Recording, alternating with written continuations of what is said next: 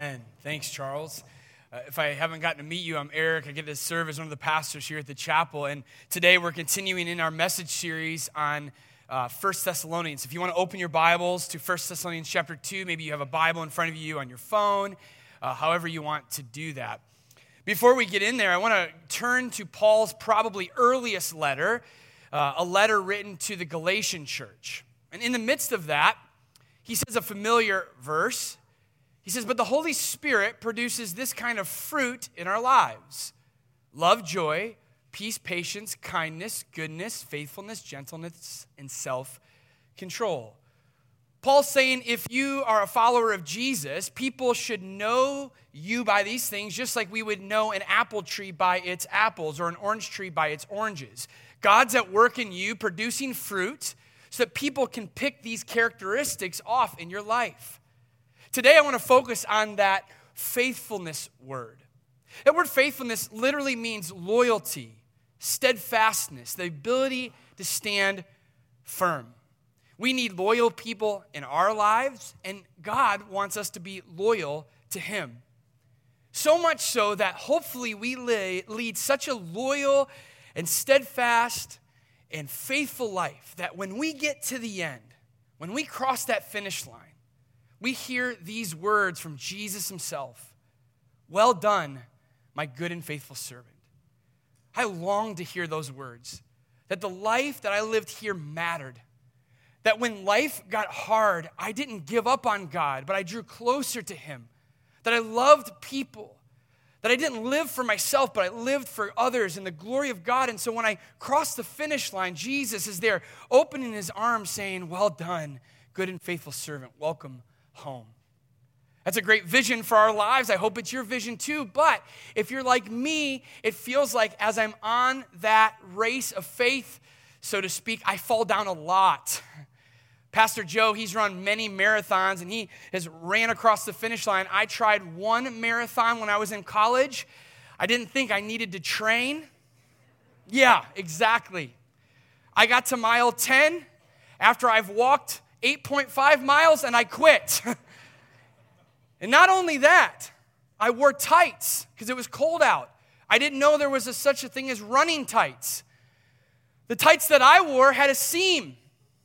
The seam continued to rub up against my legs. I was a little heavier than I am now, and I was bleeding everywhere. So to say that I want to finish the race of life better than I finished my first marathon is so true. But I'll tell you, blood gets in the way. You get tired. You want to quit at mile 10. A lot of times it's things like this, pain and hardship. They make me wonder, is it worth it? God, where are you? I'm going through this horrible thing in my life. Where are you? I've prayed to you. Where are you? You're not helping the situation. Do you just stop? Or maybe it's unanswered prayer. Can make me question God's existence and lead me to forge my own path. Okay, God, you said to pray. I'm praying. You're silent. I'm going to now lead my life. But if you're like me, you kind of lead it going this way instead of this way. Or maybe it's my need for the approval of others. It could rob my need for God himself. So often, if I'm living to please somebody, I can probably guarantee you I'm not pleasing God because I care more about what they think of my life than what God thinks. That can easily lead us to quit the race. Or maybe it's disappointment with the church and other Christians that make you cynical towards God. You have nothing bad about prayer. You have nothing wrong with the Bible, but you've seen other Christians. You've seen the church hurt you, and you're like, God, I don't know if I want to be a part of this. Or maybe, I don't think Charles minds me sharing this. Charles is going through a really hard time too. How can he finish the race when 2 weeks ago I beat him in fantasy football and won the championship? Charles is lucky. I was going to order a championship belt. I was going to wear it in and come out as the champion. You notice he's not here this time. And let me tell you, he's not here, so I'm going to tell you what he exactly said. I said, Charles, what happened in fantasy football? He go, Trisha messed it up. I told Trisha that too. But what do you do when you want to stand firm in your faith? You want to be loyal to God. You want to be faithful. You want to run the race so you can run across the finish line and not stumble and fall towards it. What do you do? How do you do it? We want to answer that question today. What can help me stand firm in the times of adversity? Paul, he answers that for us today in God's word. He says in 1 Thessalonians 2:17 and onward, "Dear brothers and sisters, after we separated from you for a little while, though our hearts never left you, we tried very hard to come back because of our intense longing to see you again." Separated there literally means to be ripped away. Paul was ripped away from this church. He loved this church. He wanted to go back. Unfortunately, he couldn't. And the reason for that, he tells us in the next verse, "We wanted very much to come to you. But Paul, he tried again and again, and Satan, he prevented us." Now, some of you are questioning your faith. You don't know if this God thing's real. And you're like, Satan, a little horned dude that sits on my left shoulder telling me to do bad things, you're telling me he prevented Paul from going back to the church? Well, if you look at it that way, no. But if you look at what the Bible says about Satan, then yes. Because when you see Satan from the beginning to the end, he has one goal in mind. Is that when you and I are running the race, he wants to trip us up again and again and again. He is an adversary. Think adversity. Now, not all adversity that we have in life is because of Satan. We can blame him. And some of it is. Sometimes it's just the world's suffering that we're subject to. Sometimes we create our own suffering. A lot of times we like to do things and we blame other people, blame God, blame Satan. Really, it's us. But there is somebody who wants to trip you up often. And Paul said, "This Satan prevented me from being with you." And so Paul says, I couldn't go, but we sent Timothy to visit you, and he is our brother and God's co-worker in proclaiming the good news of Christ. We sent him to strengthen you, to encourage you in your faith, and to keep you from being shaken by the troubles you were going through. But you know that we were destined for such troubles. There's something that when you're going through life and you're going through hard times and someone just shows up at the right time. That's exactly what Timothy did. Paul says, "I'm sending Timothy to be with you in the journey." I told you it was going to be hard, and I've sent Timothy to continue to reinforce God's promises to you. And he says, "Even while we were with you, we warned you that troubles would soon come, and they did, as you well know. That is why when I could not bear it any longer, I sent Timothy to find out whether your faith was still strong. I was afraid that the tempter had gotten the best of you, and that our work had been useless." Listen, when we all go through pain and suffering, it could trip us up. We may go on a detour. Paul wanted to make sure, hey, you started out strong, but it's not about how you start, it's how you finish. How are you doing on the race? And Paul, he was so glad to find out that when Timothy returned, he brought this good news report about their faith and love. He reports that you always remember our visit with joy and that you want to see us as much as we want to see you. So we have been greatly encouraged in the midst of our troubles and suffering, dear brothers and sisters, because you have remained strong in your faith. Paul says, I don't know what was going to happen. I knew it could be dicey. I know what could happen when the enemy gets in there and suffering happens. But here comes Timothy with a report that you have stood firm. Great job. How do we do that? He ends the passage by saying it gives us new life to know that you are standing firm in the Lord. How we thank God for you. Because of you, we have great joy as we enter God's presence night and day. We pray earnestly for you, asking God to let us see you again to fill the gaps in your faith. How thankful he was that the church stood firm. So the question now is, how can we stand firm? What can we do that when we leave here, and whether it's suffering in general or the enemy or even ourselves, how can we make sure to stay loyal and faithful to God? I want to give you a few reasons. Here's the first way to do that. Be aware. Paul, again in verse 4, he says, while we were with you, we warned you that troubles would soon come, and they did, as you well know. Paul's like, look, it's not if or when you're going to suffer, when you're going to go through hard times. Now, for you and I, we know we live in a broken world. But if you're like me, every time something bad happens, it's as if I'm surprised it happens. Like when I hear someone pass away, when I hear someone get sick, or someone loses a job, or I'm going through hardships in my marriage or something like that, I'm like so shocked. But Paul says, expect it. And that's not Paul's words. That's Jesus' words. Look what's sandwiched on the outside of the sandwich, I should say. Look at the buns of the sandwich. I've told you all of these things so you may have peace. I like peace. He says, take heart, I have overcome the world. I like hope. But here on earth, you will have many trials and sorrows. We live in a world where it's a broken world. And Jesus, of all the religions, doesn't run away from suffering. He doesn't minimize suffering. He says it's going to happen, and something amazing can happen out of it if you allow God to move in your life in that way. This is going to happen. Awareness. It's so good to know that there's an enemy who may be in the bushes out there, and you don't know when he's going to jump out, and then when he does, what will you do? You don't have to walk around scared thinking this is going to happen every moment of every day, but you have to be aware that you live in a broken world and he wants to trip your faith up. So when you are going through hard times and you are going to go away from God, you have to remember, oh man, I remember God saying this. I got to come back to him. You know, it was Paul that said in 2 Timothy, everyone who wants to live a godly life in Jesus Christ will suffer persecution. Not if, not may. If you're truly living out your faith, and doing it in such a way where you are running your race, you will be tripped up somehow.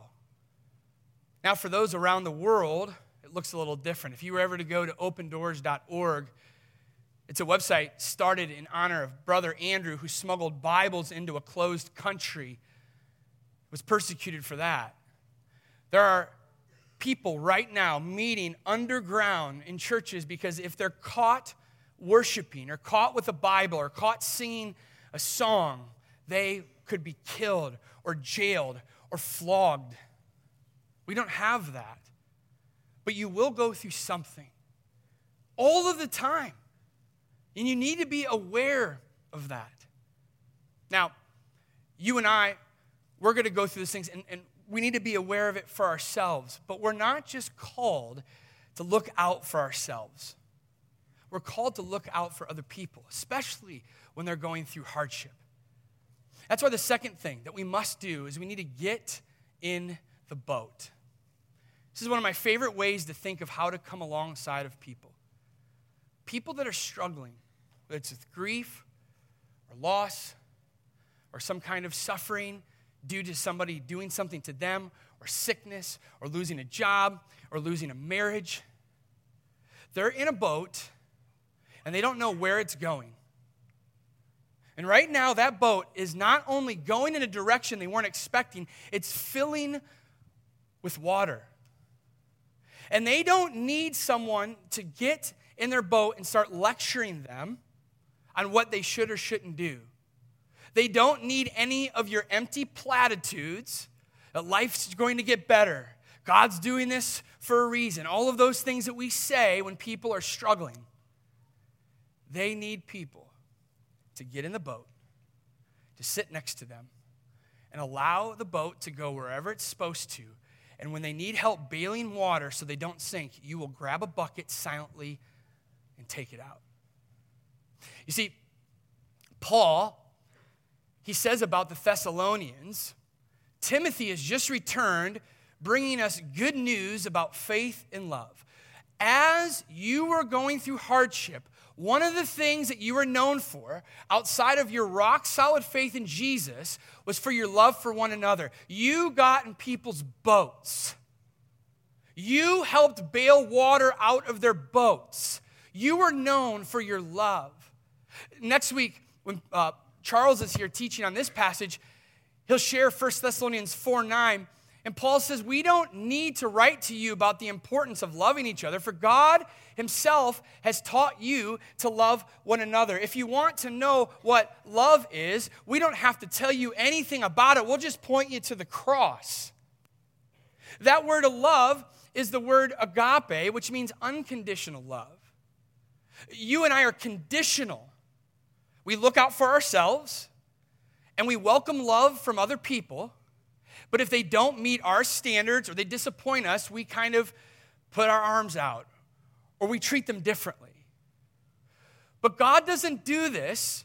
When we look at the cross, we were the ones that messed up and Jesus died for our behalf. It was unconditional. It was a gift. And Paul says you ought to live like that, not conditionally thinking, what can I do for other people, or what people can do for you, but what can you do for other people? And get in the boat and be quiet and bail water and go wherever that's going. What's so amazing is one another is found 59 times in the New Testament. If you want to know how to treat people, if you want to know how to do church, if you want to know how to live out your faith, over and over again it'll say this, one another, this, one another. And the most repeated phrase found 1/3 of the time is love one another. That's practical. That's doing something.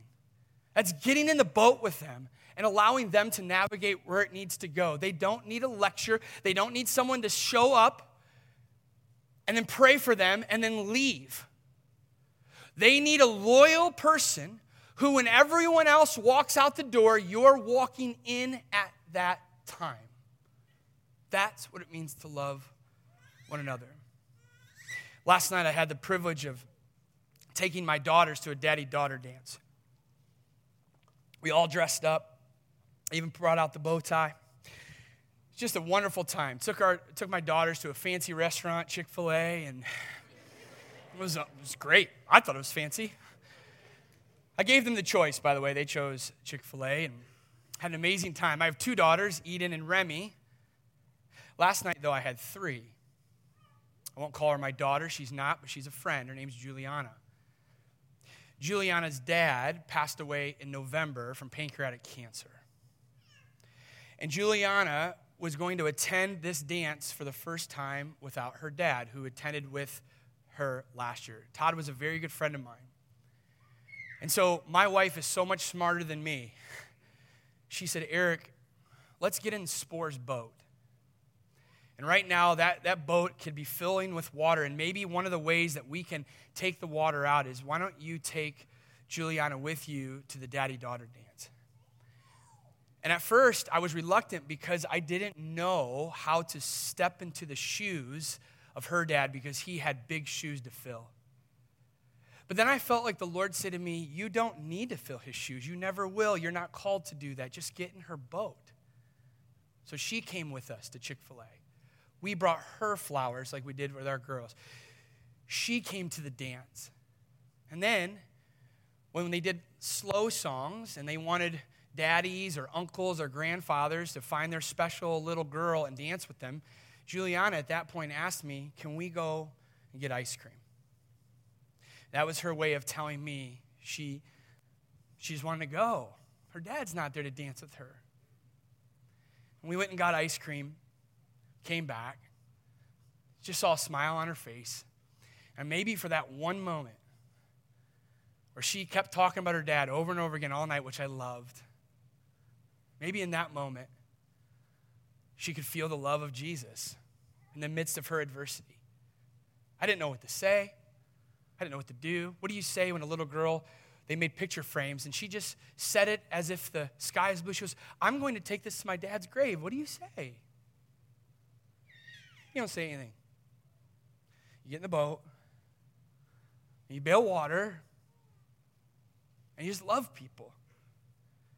When you're going through pain and suffering, that's all you need is just to know you have loyal, steadfast people there ready to be with you. So let's get our eyes off ourselves and our problems and put it on other people so we can get in their boats, just like we want people to get in ours. Finally, well, not finally, we have 2 more, sorry. Turn on a light. Turn on a light.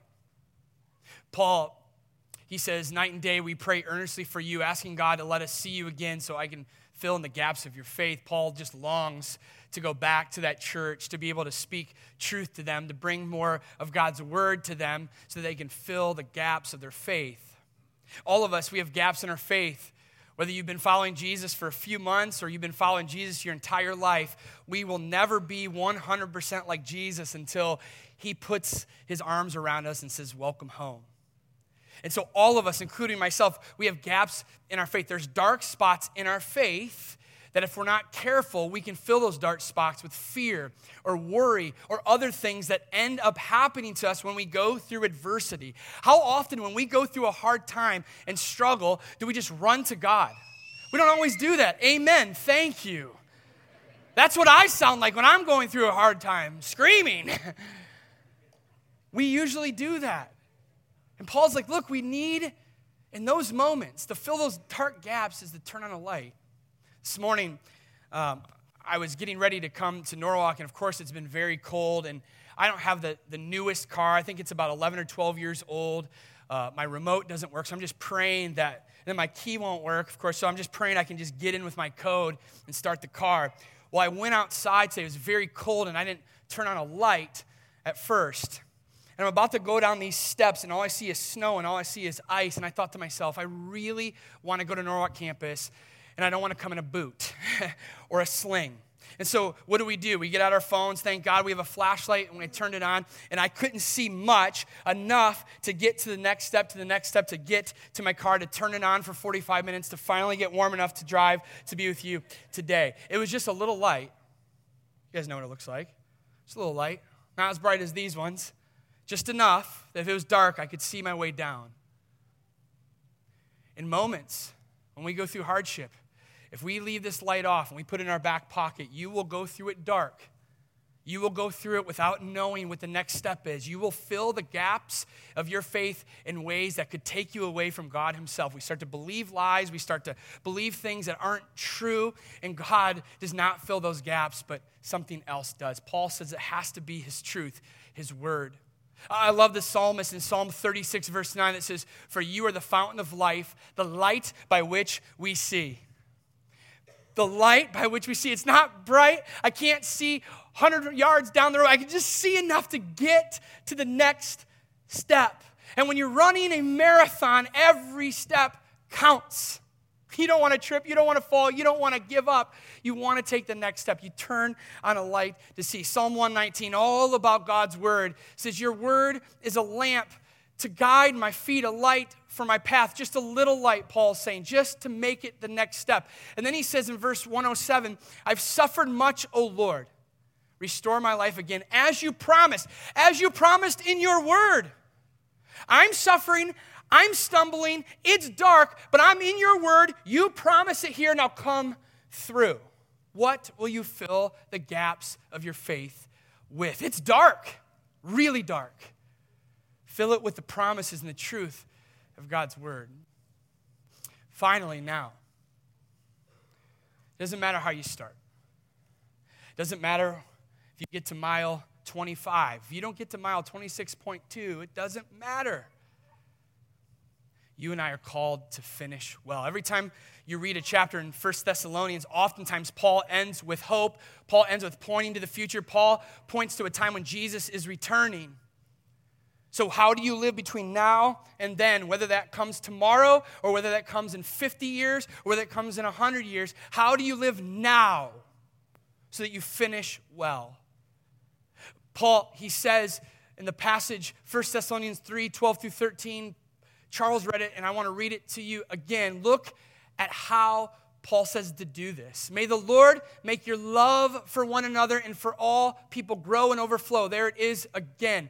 "May he, as a result, make your hearts strong and blameless and holy as you stand before God our Father when our Lord Jesus comes again with all of his holy people." Amen. Love God, love people. That's what we do all the way. And if we can do that, by the time Jesus comes to us or we go to him, we have lived a life worth living. You don't have to crawl over the finish line. You will run across the finish line into the arms of Jesus himself. That's why I just love what Paul says about himself. He knows he's getting to the end of his race. He says, "I have fought the good fight.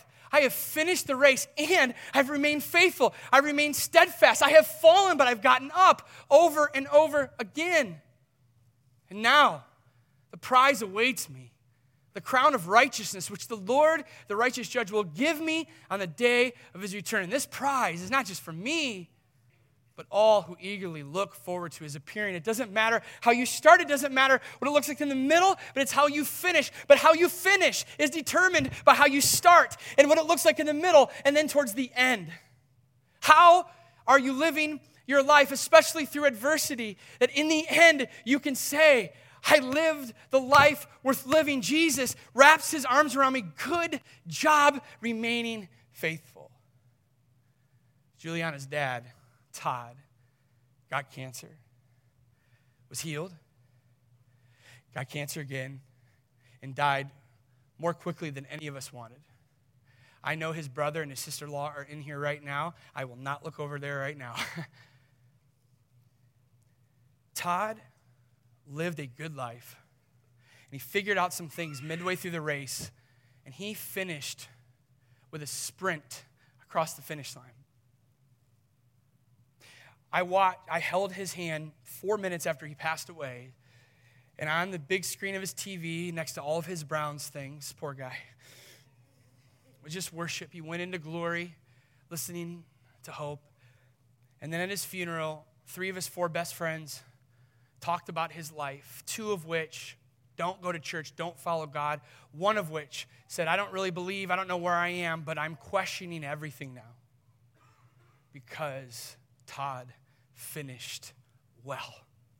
Now he's wondering, is there a God, and can I have the faith that Todd had because he finished well? What will people say about you? You're going to go through a lot of stuff. People are going to do it to you. You're going to go through a lot of internal battles. You're going to go through suffering because the enemy. You're going to go through suffering because we live in a broken world. How will you live so that you finish well? There is a finish line right there. I don't know when it is for you. I hope it's 50 years down the road. But however you live now and then determines, will you be faithful? Jesus says, come to me. Wrap your arms around me, and I'm going to whisper in your ears, well done. Live a life that when he says it, he means it. Thank you, Jesus, for who you are.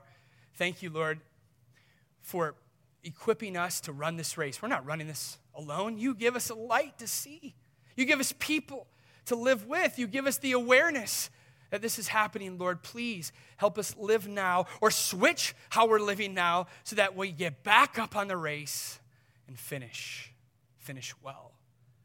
Thank you, Jesus, for finishing well for us. In your name, amen. Have a great Sunday.